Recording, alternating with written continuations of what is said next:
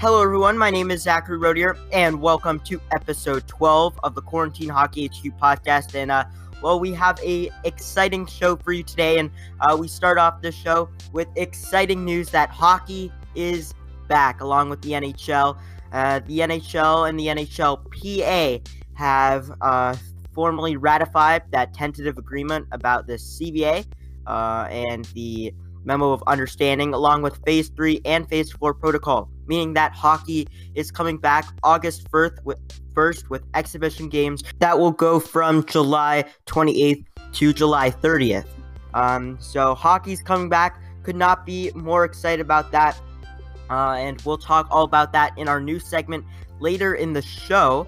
But a lot of other exciting things because when this agreement was ratified, that means training camps start on July 13th, the Monday, which is when I am recording this podcast. Training camps have started, and the podcast episode will be, of course, released on the 14th. But since training camps started today, we have an exclusive interview with the Columbus Blue Jackets insider Jeff Svoboda, who covers the Columbus Blue Jackets for BlueJackets.com. He was at the Ice House today, where the Columbus Blue Jackets started their training camp. He watched both groups and also got to ask some questions to all the coaches and the players during the media availability time. So we're excited to have him on. And of course, after that interview with Jeff, we're going to talk all about this agreement announcement and revolving all teams around the NHL.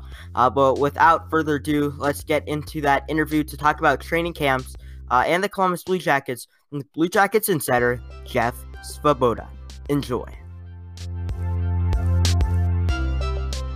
Today, the Quarantine Hockey HQ podcast is excited to welcome the insider for the Columbus Blue Jackets. Today's guest travels with the team to cover everything you see on BlueJackets.com. Before being with the Jackets, he was a sports editor for the Toledo Blade, and today, Monday, July 13th, he was back at Nationwide Arena at day one of the Columbus Blue Jackets training camp.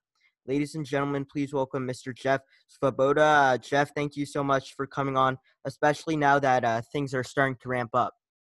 Yeah, no, thanks for having me. It's exciting. We're a little bit not quite normal, obviously, but this is a good step to try to get us back to a little bit of normal and having the Blue Jackets out there. It was nice to hear the start of training camp today, the shots going off the glass and off the posts and stuff. The sounds of hockey are back. Yeah, and it's a great sound. So I know that a lot of Blue Jackets players have been back on the ice during Phase 2. But how great was it to have the whole team back today with training camp? Yeah, and that was something that the guys talked about quite a bit in the interviews afterward. Was that they had been back, but they can only be out there in groups of 12. Yeah. So there were a lot of guys that hadn't seen other guys, and we had some players come in late last week as well. So some guys who hadn't been back for a while.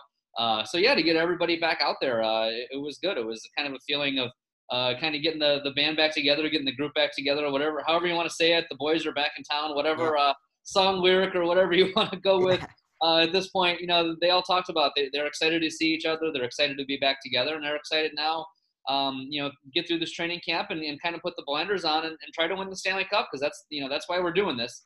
Yeah. And so with all the stuff that's going on in the world, they're not turning a blind eye to that. And obviously they know that, but at the same time, they're coming back together to win something. And so now from here on out until the end, they're here to play hockey basically. And so they got to get that focus back and really just kind of go from there. Yeah, and in Phase 2, John Tortorella wasn't there either to skate them as well. So, I mean, that's a big difference as well, especially with all the skating they had today. But tell me what it was like and how was the atmosphere? Obviously, it was closed to the public, and I know there were a few people outside the Ice House watching through the glass, and you were there as well. So what was it like? Well, like I said, first of all, the thing that kind of stands out is just being excited to be back. Say hearing those sounds of hockey again, hearing the skates and the Zamboni and the shots going off the glass and all that stuff was really kind of fun to be back. And then for all of us as well, you think about all the time that everybody spends together. The players said that they were excited to see that their friends and the people that they spend all that time with together during a season. Well, for us in the media as well, it's very similar. We spend so much time with each other. And Aaron Portzline and Brian Hedger and Allison Lucan and Dave Metzel, those are people I see on a daily basis for 6 months. And then we went 4 months without really seeing a lot of those people. Yeah. So first of all, just from a personal aspect, I think everyone was pretty excited to kind of see each other in the flesh again, rather than on a Zoom meeting or whatever it might be. Yeah. But then actually the actual hockey, it was intense. There was not a whole lot of standing around. Not a huge surprise because they wanted to get everybody back out there, and they wanted the puck on their stick a lot. They wanted them to skate a lot. So there was not a whole lot of wasted time and wasted movement. It was up and down the ice, a lot of drills, a lot of skating, things like that. And so it felt intense. It really felt like a chance for everyone to kind of get back together and start getting that training. And because the hardest thing, and I play hockey recreationally, and not that means anything, but the first time I was back out on the ice after not being out there for 3 or 4 months during this whole thing, it was like, it's like I'm so tired right now. So there's nothing that can duplicate game action. Practices are the closest thing you can come to it, and then there's really nothing else that's even close. And so for these guys to get back out there, get their skating legs back underneath them a little bit, that's the biggest thing of what these first couple of days of camp are going to be about. And so they weren't messing around with that today. It was go out there and skate and get the puck on your stick and try to get ready to play some hockey. No, I agree with you. I was on the ice a few days ago volunteering for the sled hockey team because they had a practice, and I put on my skates, and I was like, wow, I didn't remember them hurting a little bit. So it's definitely a big, once you're not on the ice for a while and you can't go to the gyms, and especially with the players, yes, they're not on the ice all the time during the off season, but usually they have time to go to the gym and can go to the gym, but they also didn't have that opportunity as well. But how are those press conferences today? Obviously, a different scenario, not being in the locker room huddled all around all the players, or being in that regular room with Torts. Yeah, it was certainly different. They have kind of a remote setup situation for us, and you can go to Blue Jackets Twitter feed or even the website now. We've uploaded kind of a lot of the stuff from today, and you can kind of see just how different everything is. Where basically they have a setup down right outside the locker room where with a chair where whether it be John Tortorella or the players go and kind of sit in that chair and they look, and there's a TV monitor that they can see us basically, and we're upstairs basically right up on the concourse by the ice house, and we go in front of a camera to ask our questions, and so they can see us when we ask the question, and then we kind of stand there awkwardly and listen to the answer well after it's being asked, and then you kind of go back and the next person comes up, and so it's definitely a little bit weird. But everyone was great with it today. You kind of got used to how it's going to go. You have to make the best of what's a weird situation right now. And so, yeah, it's just a little bit different. But, Torts was I was a little interested to see how he was going to do with Zoom, because I know he's sort of famously not the most technologically advanced person in the world. But he did about 15 minutes. He didn't give us too much crap, and he was good with it. So it's something we're going to have to get used to here over the next couple weeks. And it's definitely, now you're talking about it right now with the training camps, but it's definitely going to be a bigger jump once they do head to Toronto, because a lot of the reporters, I don't know if you'll be there in Toronto, but I know a lot of them won't because the media is not able to go in. But what are you expecting will there be press conferences like this every day? Is that how most of the teams in the NHL are going to be doing it, with coaches every day, or are they giving them a little bit of break? It looks like we're gonna do every day, and of course things change as they go. And if we get to a day, there's only so many things you can ask as this whole thing goes along. But as of right now, the plan is we're gonna probably have Torts every day after practice as they go through this camp here, this phase 3, and then a handful of players as well each day. And then if you want some requests for guys, you can make those as well. And then once they go up to Toronto, there's not going to be a whole lot of access. Even in Toronto, the people who are allowed in the building from a media perspective are still not allowed to do any in-person interviews. Everything has to be virtual through this whole tournament. So I'm not actually going to go. I don't know that anyone, any lone local here from the Blue Jackets media is going to go. And that makes sense because I think, you're playing in Toronto, you're playing in Edmonton. There's a fair amount of national NHL media in those cities. Yeah. And if you can figure out a way to have them in the building, there's no harm in having them in the building, but you don't want to give them priority access to what we're not getting elsewhere. And so that's the way it's going to be. It's going to be Zoom videos or virtual videos or however you want to describe this all the way through the end of the playoffs. And so it's going to be really interesting. Torts is not exactly, when the playoffs start, he can sometimes not be the chattiest guy in the world. And so especially after losses, it'll be interesting to see how this technological setup goes. And there'll be 1 or 2 times where he's just not feeling it, I don't think.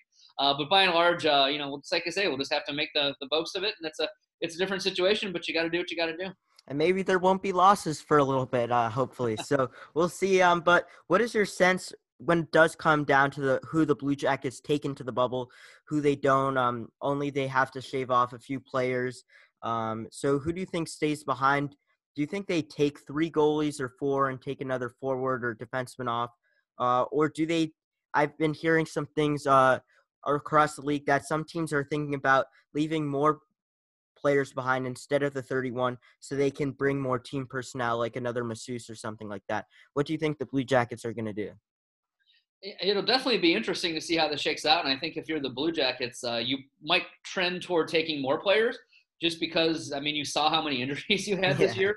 Maybe you're a little you can't really bring anyone into the bubble once they're up there. So, I mean, the list of players who are going has to be submitted before you go. And there's no subs at that point. And so I kind of feel like with all the injuries that happened, and so many of these guys deserve the chance to go because of the way that they stepped up and played throughout the year, that it wouldn't surprise me if they go with the full complement of 31 players. I would take 4 goalies, honestly, just because of the fact that, these games are going to come fast and furious. The first round, it's going to be 5 games in 8 days. So your goalies on those off days are not going to be doing a whole lot of work. I mean, whoever starts that game is probably going to pretty much miss that practice the next day. It maybe be out there for 5 or 10 minutes just to skate a little bit. But at the end of the day, you're not putting that goalie through a full practice probably. And then I said, if you have an injury or 2, which we've seen with the Blue Jackets this year, we saw both goalies get hurt. It wouldn't surprise me at all if you want to just have that 4th guy because, if one guy gets hurt, then you're in a situation where suddenly you only got 2 guys for practices for everything. And if God forbid 2 guys get hurt, then you need another guy. So I kind of feel like if you can pull off, having 4 goalies up there, I think it would make a lot of sense to do it just to cover all scenarios. But yeah, I mean, they've got 33 guys here, 31 or at most can go up there. So there's going to have to shave off on the backside. And I guess it's going to depend on how these guys perform. I mean, you could see, they got 11 defensemen here, and I don't think they need to take 11 defensemen. Yeah. So it wouldn't surprise me. Adam Clendenning would be the guy. Just, he hasn't played a game this year for the Blue Jackets. Was up and down with the injuries, but I think he's probably pretty clearly, the way the year went, number 11 on that depth chart. Is he a guy that kind of gets shaved off?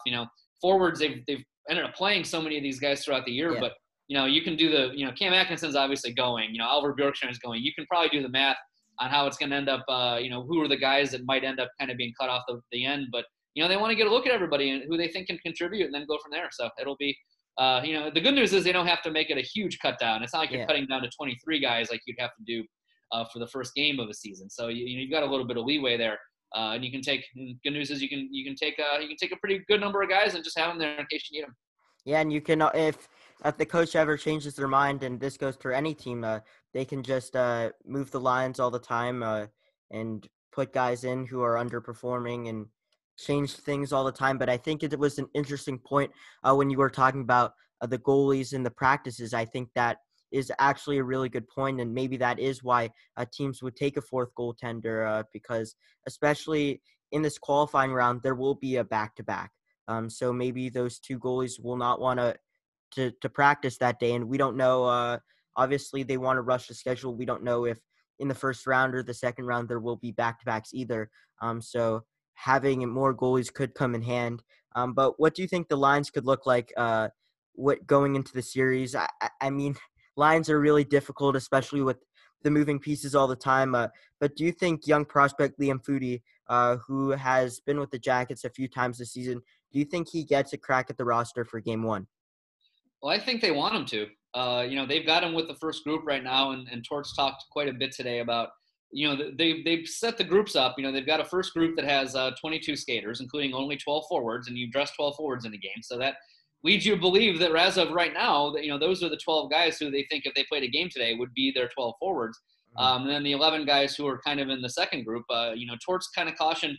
It was weird. He basically said, this is what I think of the guys right now. So this is why we broke it up the way we broke it up. But at the same time, the guys who are in that second group, like the Nathan Gerbys and Kevin Stenlins and Andrew Peaks of the world and Devin Shore, guys who have played a lot of NHL hockey, he feels confident enough that, those guys could jump back up into that first group. And so it was there was almost like this is how I feel today scenario as to how the groups are broken up. But that could very well change as they see how these guys kind of react to everything that's going on. So, but as of right now, I mean, the fact that Liam is with the first group is a sign that I think they view him as one of the top 12 forwards at this day and time. And maybe in a week or two, someone will pass him, or maybe he'll struggle a little bit. But frankly, I thought he looked pretty good today. Scored a nice goal, kind of showed off some of his offensive instincts in like a 2-on-2 situation where he was able to pull the puck kind of out of traffic and really wait out Elvis Merzlikins before slipping it by him underneath his legs. So, you can kind of see that little bit of that scorer's mentality, and certainly his speed stands out as well. And so at the end of the day, I would not be surprised at all if he's in there for that first game. I think that's the plan as of right now. The plan can change, and it'll be up to the player a little bit, and it'll be up to the players chasing him as well. But I think, like I say, right now, if they played a game, I think Liam Foudy is in that lineup. And so, the 12 they had out there today, and those are two pretty good lines. You've got some good speed with him and, Eric Robinson together. And then you see a line like Texier, Dubois, and Bjorkstrand and go, boy, that could be a pretty good line. And you just look up and down them, and, there's some pretty good balance there. So I would feel pretty good about this team, however they put it together for what we're going to see on August 2nd against Toronto. And only time will tell. But when it comes to the qualifiers, the Columbus Blue Jackets and the city of Columbus were possibly going to be a hub city. And, of course, now it's Edmonton and Toronto. But now once they're in Toronto, how do you see them stacking up against a team like Toronto, who is going to be playing in their home arena?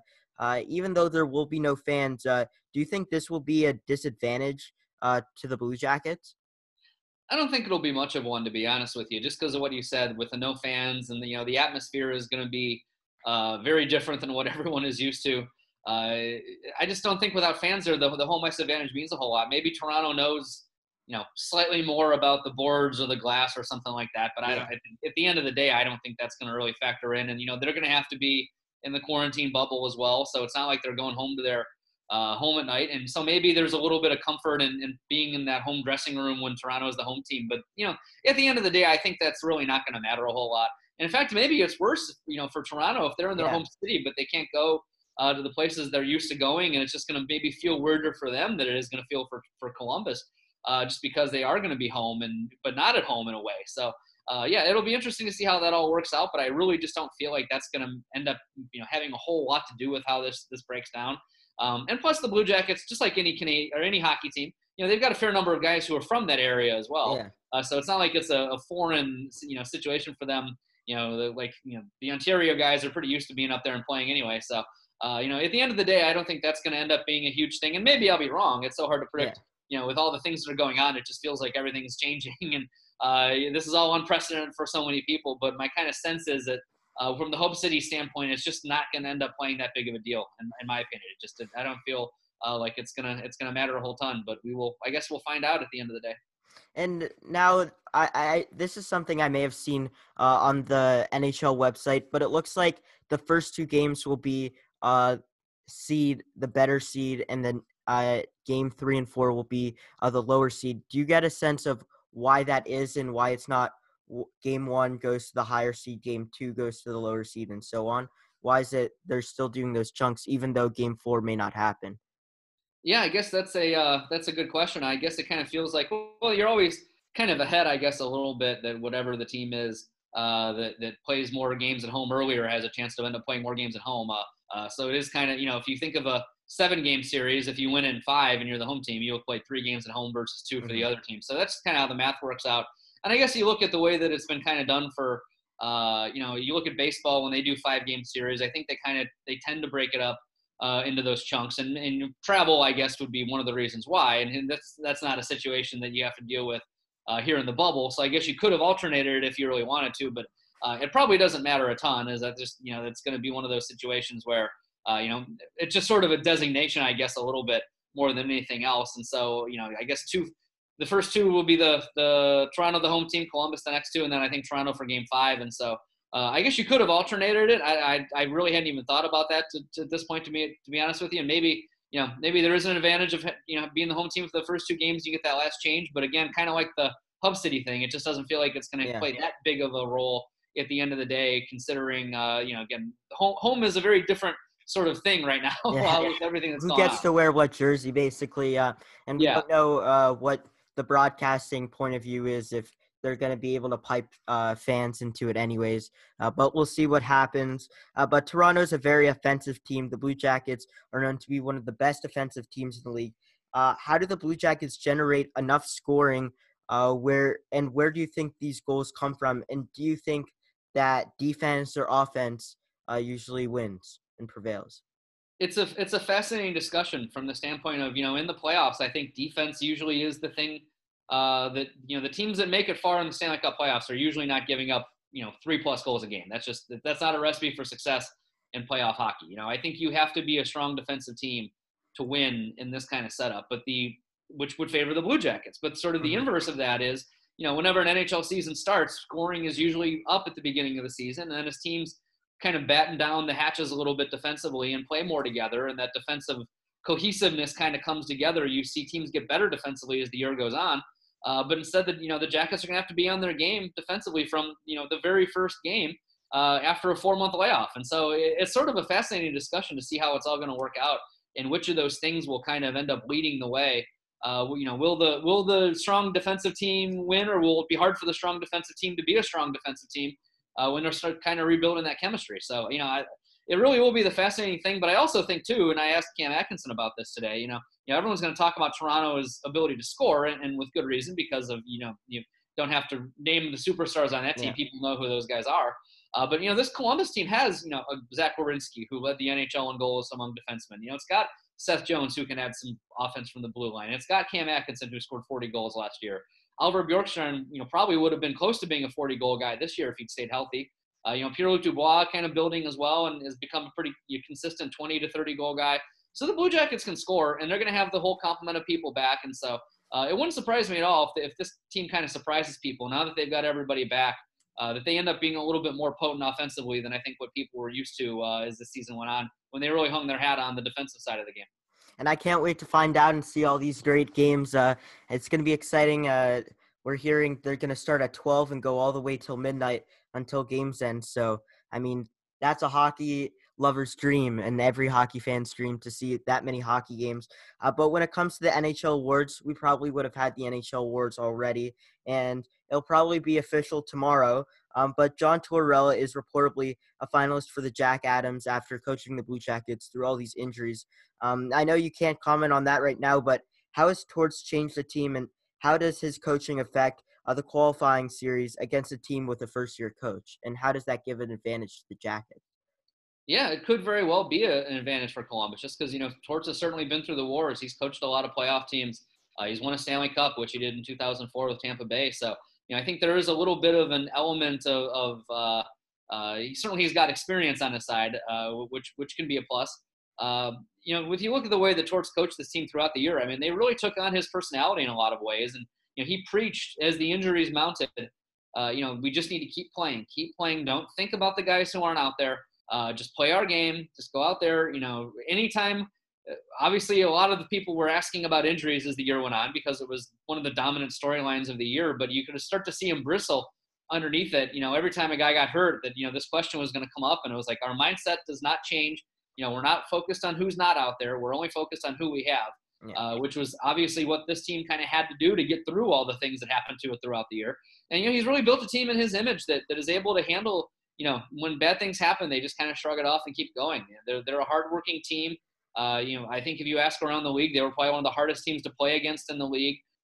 So they've certainly listened to his style. And I think that the way he's kind of built this team, and, when he came in here, this was kind of a franchise that was a little, I don't want to say rudderless, but, it needed that strong leader to come in and say, this is the way things are going to be here. And this team has really grown together, and I think he's done a great job of coaching it.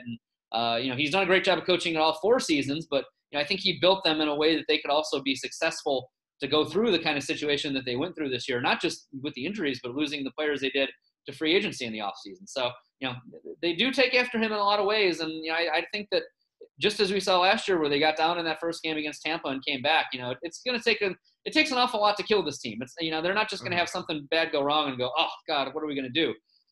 They take on towards his personality, and they keep coming at you no matter what happens. And that's what you kind of have to do in a playoff series. Yeah. And now to go now more into your career and shift gears a little bit. I can't imagine that you grew up and expect to be a hockey reporter and an insider for the Columbus Blue Jackets because, frankly, I don't know if the Blue Jackets were even a team back then. Tell me how you developed a love for hockey and how you did get this job coming from Toledo. Yeah, well, I've always loved hockey. It's probably been my favorite sport since I was a kid. And I actually grew up in the Cleveland area. And I was a big fan of the Cleveland Lumberjacks, which was the IHL team out there. It was a farm team for the Penguins, which, looking back now is kind of funny, obviously, with the rivalry that has developed between the Jackets and Penguins. But I went to games, and it's also kind of funny because I remember seeing, Martin St. Louis, who ended up being a coach here last year, was on the Lumberjacks back then. And then Brad Shaw, who's a coach now for the Blue Jackets, one of the assistants, was on the Detroit team that had a pretty big rivalry with the Blue Jackets. So I go back, on this minor league stuff quite a while. And so, I just grew up watching the sport, always liked it. Never played it until I got older, but it was just a sport that I always really enjoyed and ended up, I always wanted to be a writer. I always wanted to do journalism. So I went to Ohio State for their journalism program and was very active there as a student working, for the student newspaper. I was a sports editor for 3 quarters.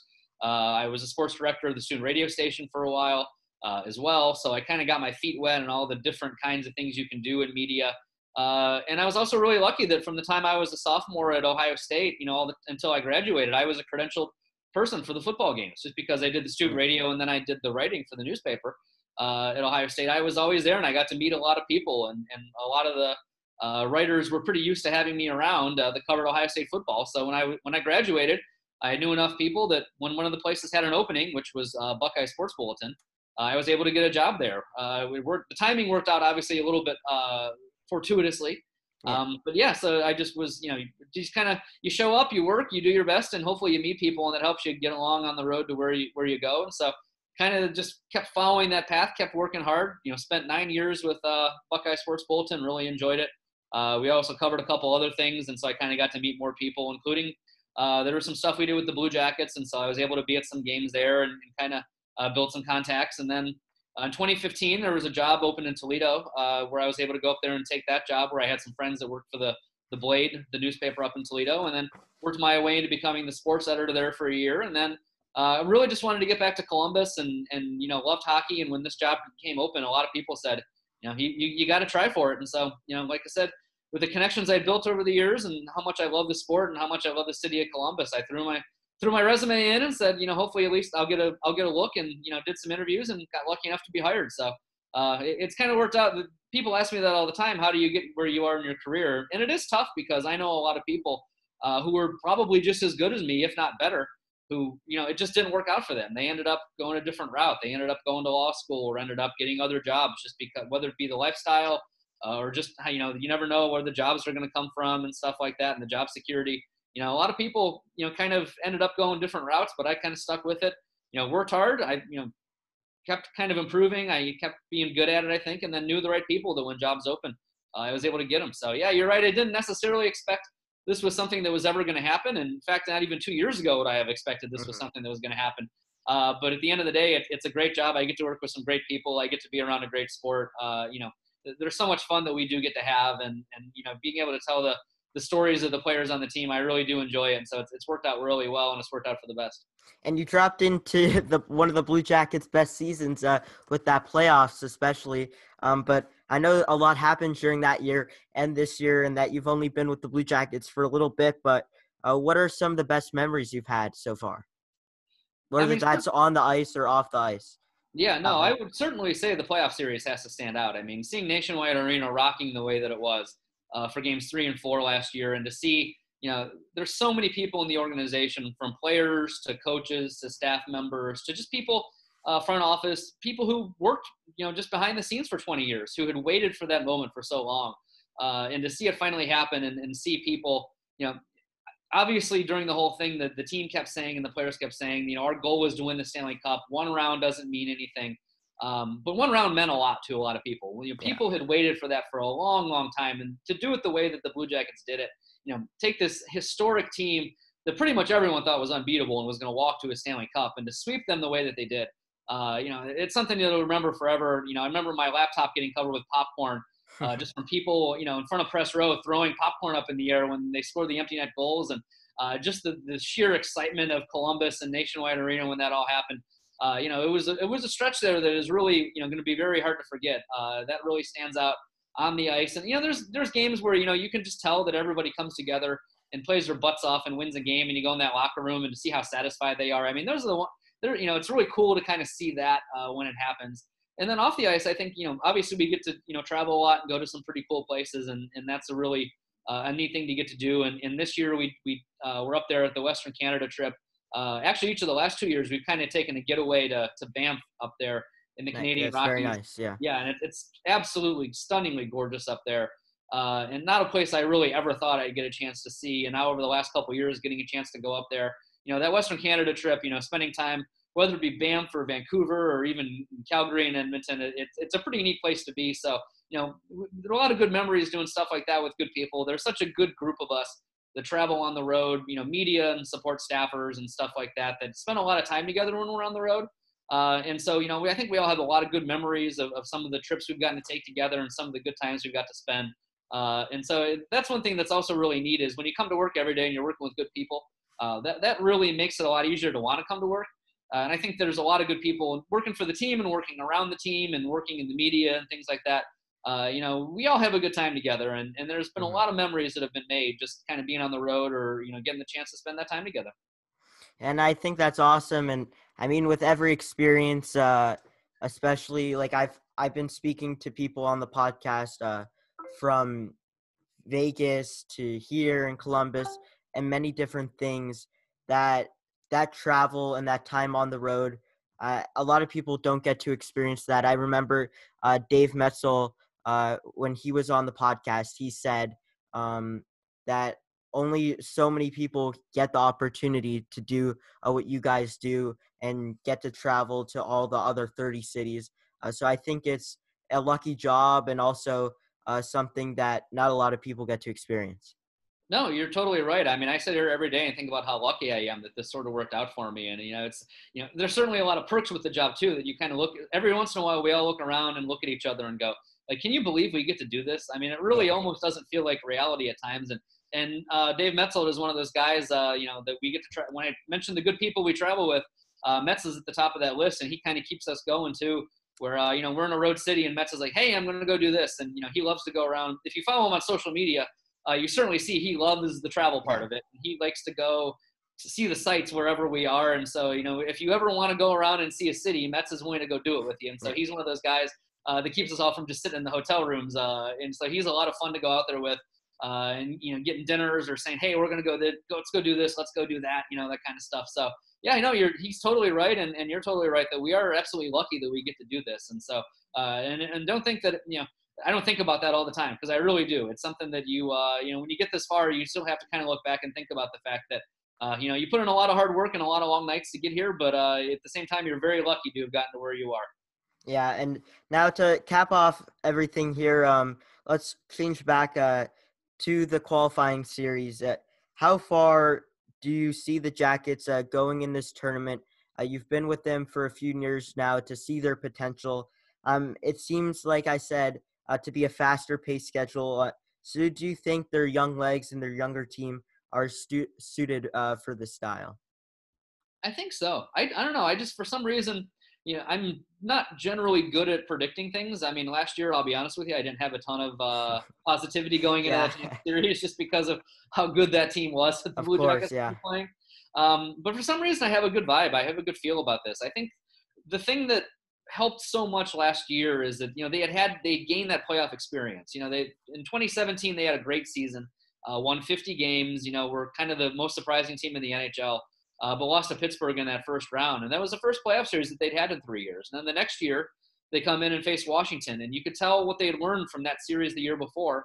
And they weren't able to finish it off in the first round. But they got better because they had that more experience. And then last year, they had the experience of what happens when you go up 2-0 in a series. And they were able to use that experience to their advantage and then close out a series. And so I think this team has been building and building for a while. I think they really trust each other. They really believe in each other. They've really built this internally. And I think you're going to start seeing the rewards of that reaped here coming forward. I mean, I think they never would have had as good a season as they did with all the injuries if they had not kind of built this kind of mentality on this team of what it means to be a Blue Jacket and how they stick together and how they battle through things. They were able to get through the free agent defections and the injuries because of that. Now that they got everybody back, I think it's going to help them a lot in this playoff. And I just feel like it's kind of their time. I feel like you look the teams that end up really having great times in the postseason and go really far are teams.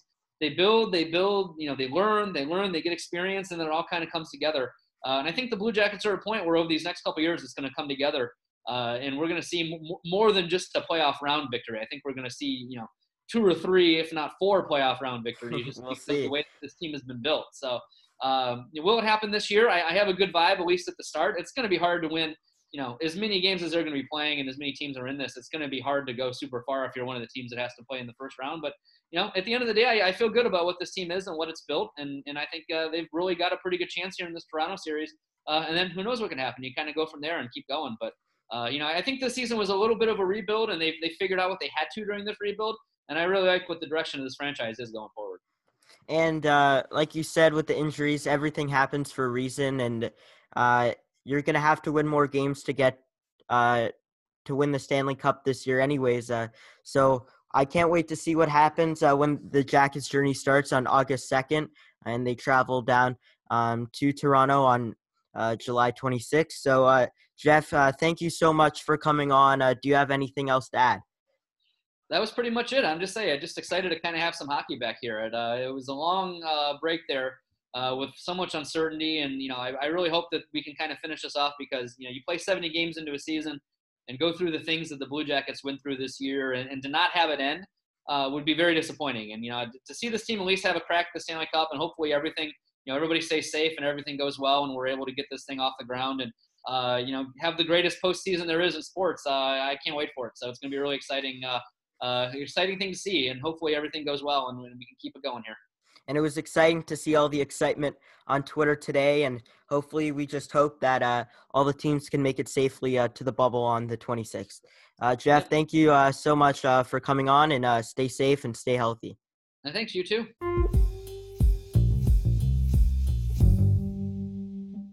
I hope you enjoyed that great interview with Jeff Svoboda of the Columbus Blue Jackets, who is their insider and writes for BlueJackets.com. Jeff, thank you so much for coming on, especially with your busy schedule. It was great to hear about everything going on in training camps. And now let's talk about everything across the league.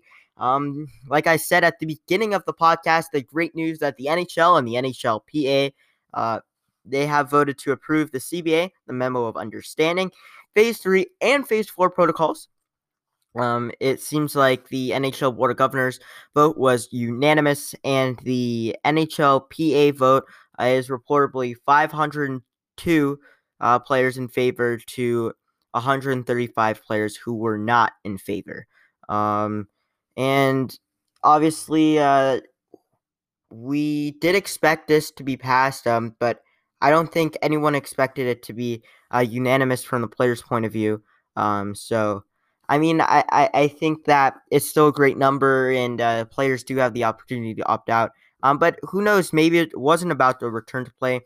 Some players didn't want to return to play, but they liked the CBA. Some players didn't like the CBA, but wanted to return to play. So those are the different things there. But some things with that announcement coming out, the NHL and the NHLPA officially announced that Toronto and Edmonton will be the hub cities, or what they are calling their secured zones. And the Edmonton will house the Western Conference, and Toronto will house the Eastern Conference. So also they released the schedule for the first 10 days of the Stanley Cup qualifiers. Something I cannot wait for. And I'm going to read off this schedule. So August 1st is the first day that NHL games that count for something will start.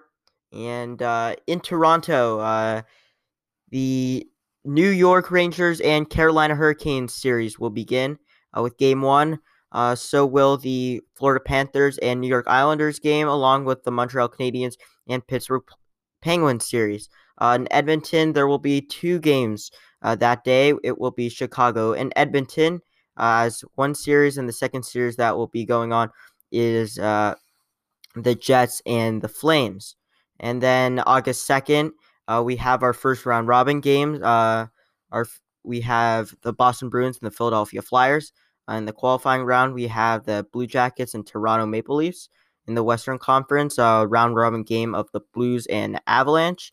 In the qualifying round in Edmonton, we have the Coyotes and the Predators, and then the Wild and the Canucks. So the first 2 days are 5 games each day, and then the other ones will be 6 games every day, considering that obviously some games 4 and 5 are only if necessary.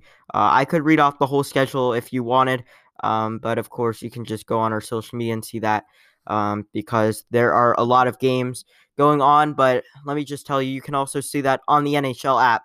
I know someone who loves hockey. Going on the NHL app and seeing games on the schedule now is something that feels really good. And to have 6 games, almost like a March Madness style, where you're going to have so many games a day, I think it's going to be so exciting, and I can't wait for that to happen.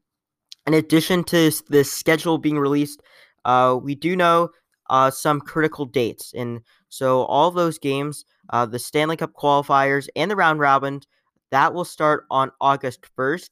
And the last games will conclude at the end of the day on August 9th. August 10th will be a mandatory day off for the teams that are still in the playoffs after that. But something else happens on August 10th as well. So like I said at the beginning of the podcast, July 13th, training camps open, which they did today.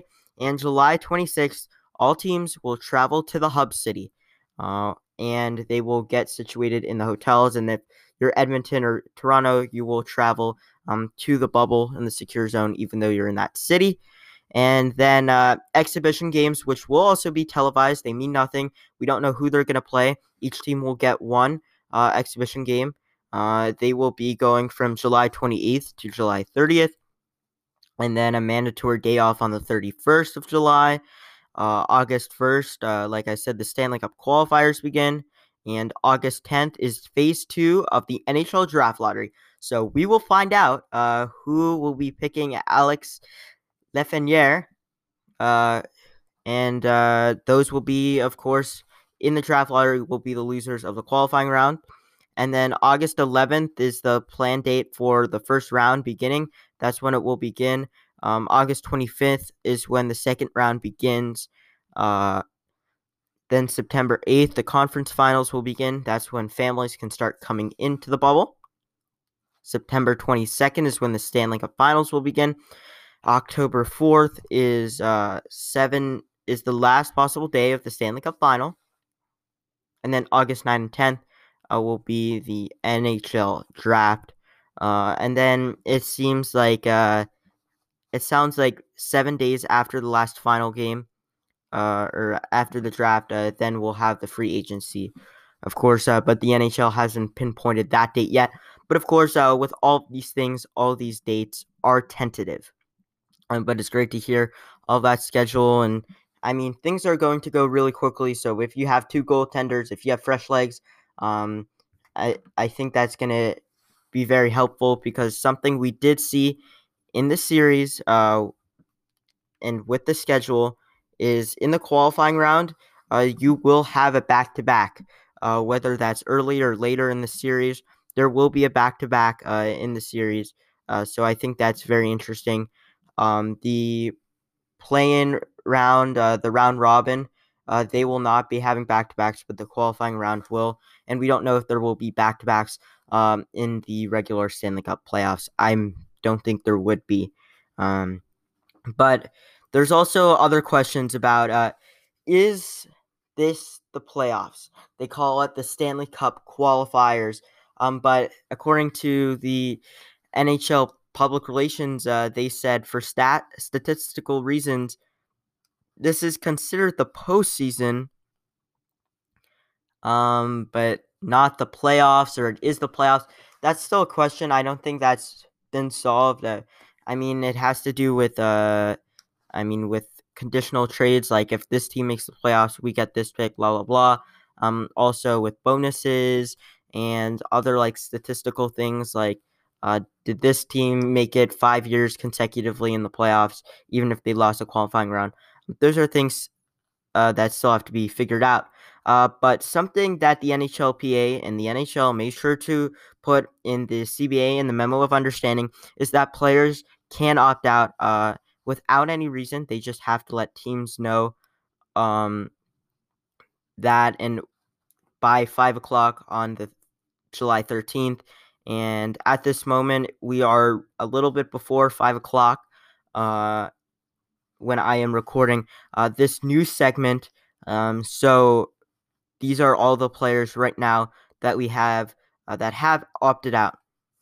Steven Kampfer of the Boston Bruins, Travis Hamonic from the Calgary Flames, Mike Green from Edmonton, Karl Ausner from the Montreal Canadiens, Sven Bertici from the Vancouver Canucks, Rowan Pollock from the Dallas Stars, Zach Trotman from the Pittsburgh Penguins, Mikhail Vorobyov from the Philadelphia Flyers, Nikolai Goldbin from the Vancouver Canucks. So those are the players that have opted out at this moment in time. And if there are more, we'll let you know. But right now, those are the players that are opting out. Everyone has their reasons, whether that's family health reasons, or other reasons. Everyone should be have no penalty, and this is a difficult time. So I respect their decisions if they decided to do that. Now, another player that hasn't opted out yet is Max Domi. He has type 1 diabetes. He plays for the Montreal Canadiens. The Montreal Canadiens and Max Domi have agreed to decide if he's going to come back and play or join training camps 7 to 10 days after the start of training camps, which was today. And that's just because there's a lot of things going on to see if it's safe enough for him to go, because he is at risk if he gets coronavirus.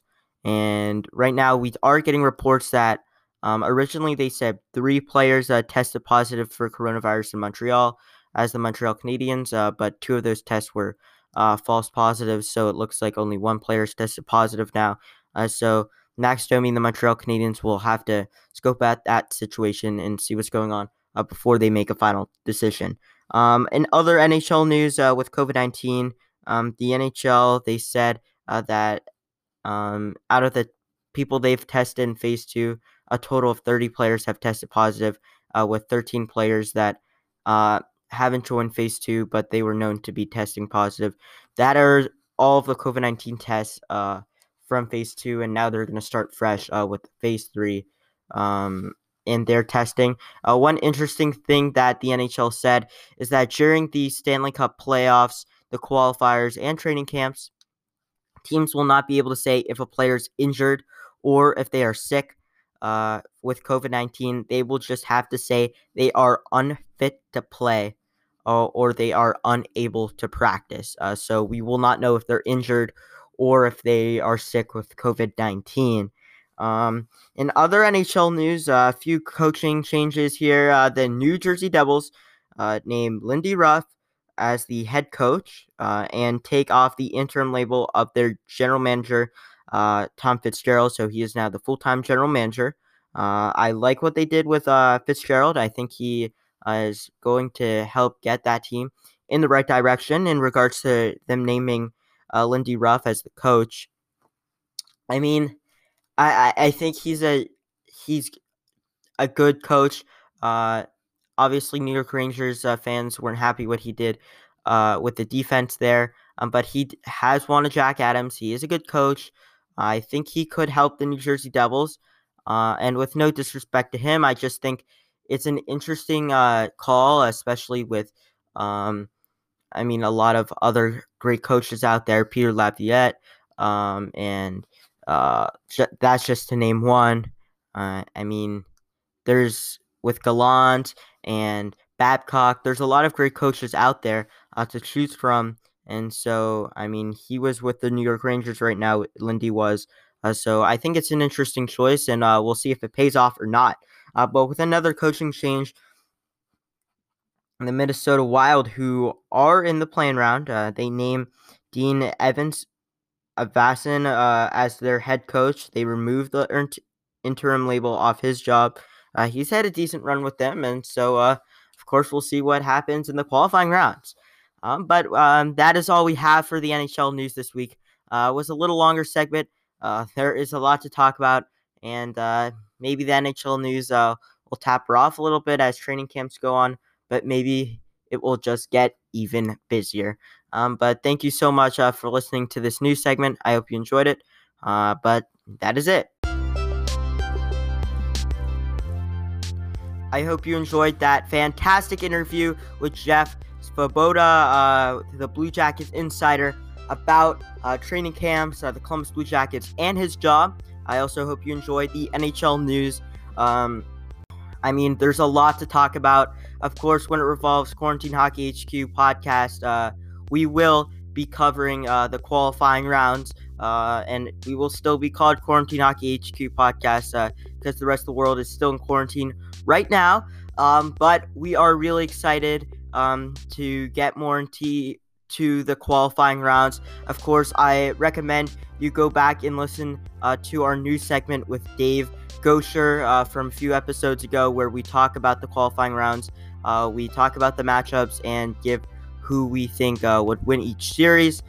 Make sure, even though the big news of the NHL has happened, things happen all the time, along with different things in training camps, coach hirings, everything like that. So make sure you follow us on social media, on Twitter at Hockey HQ Podcast, on Instagram and Facebook at Quarantine Hockey HQ.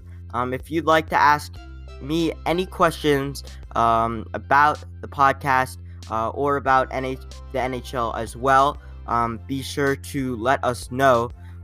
You can leave us a message on our social media pages, or if you go to anchor.fm/quarantinehockyhq.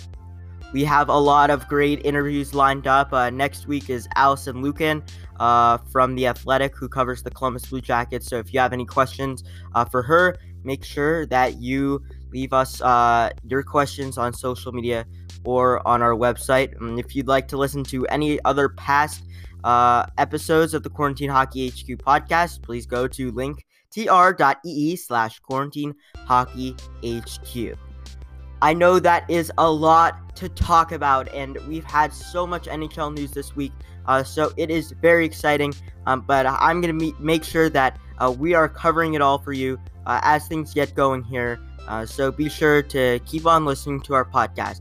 My name is Zachary Rodier, everyone. Thank you so much for listening, and we'll catch you on the next one. Thanks.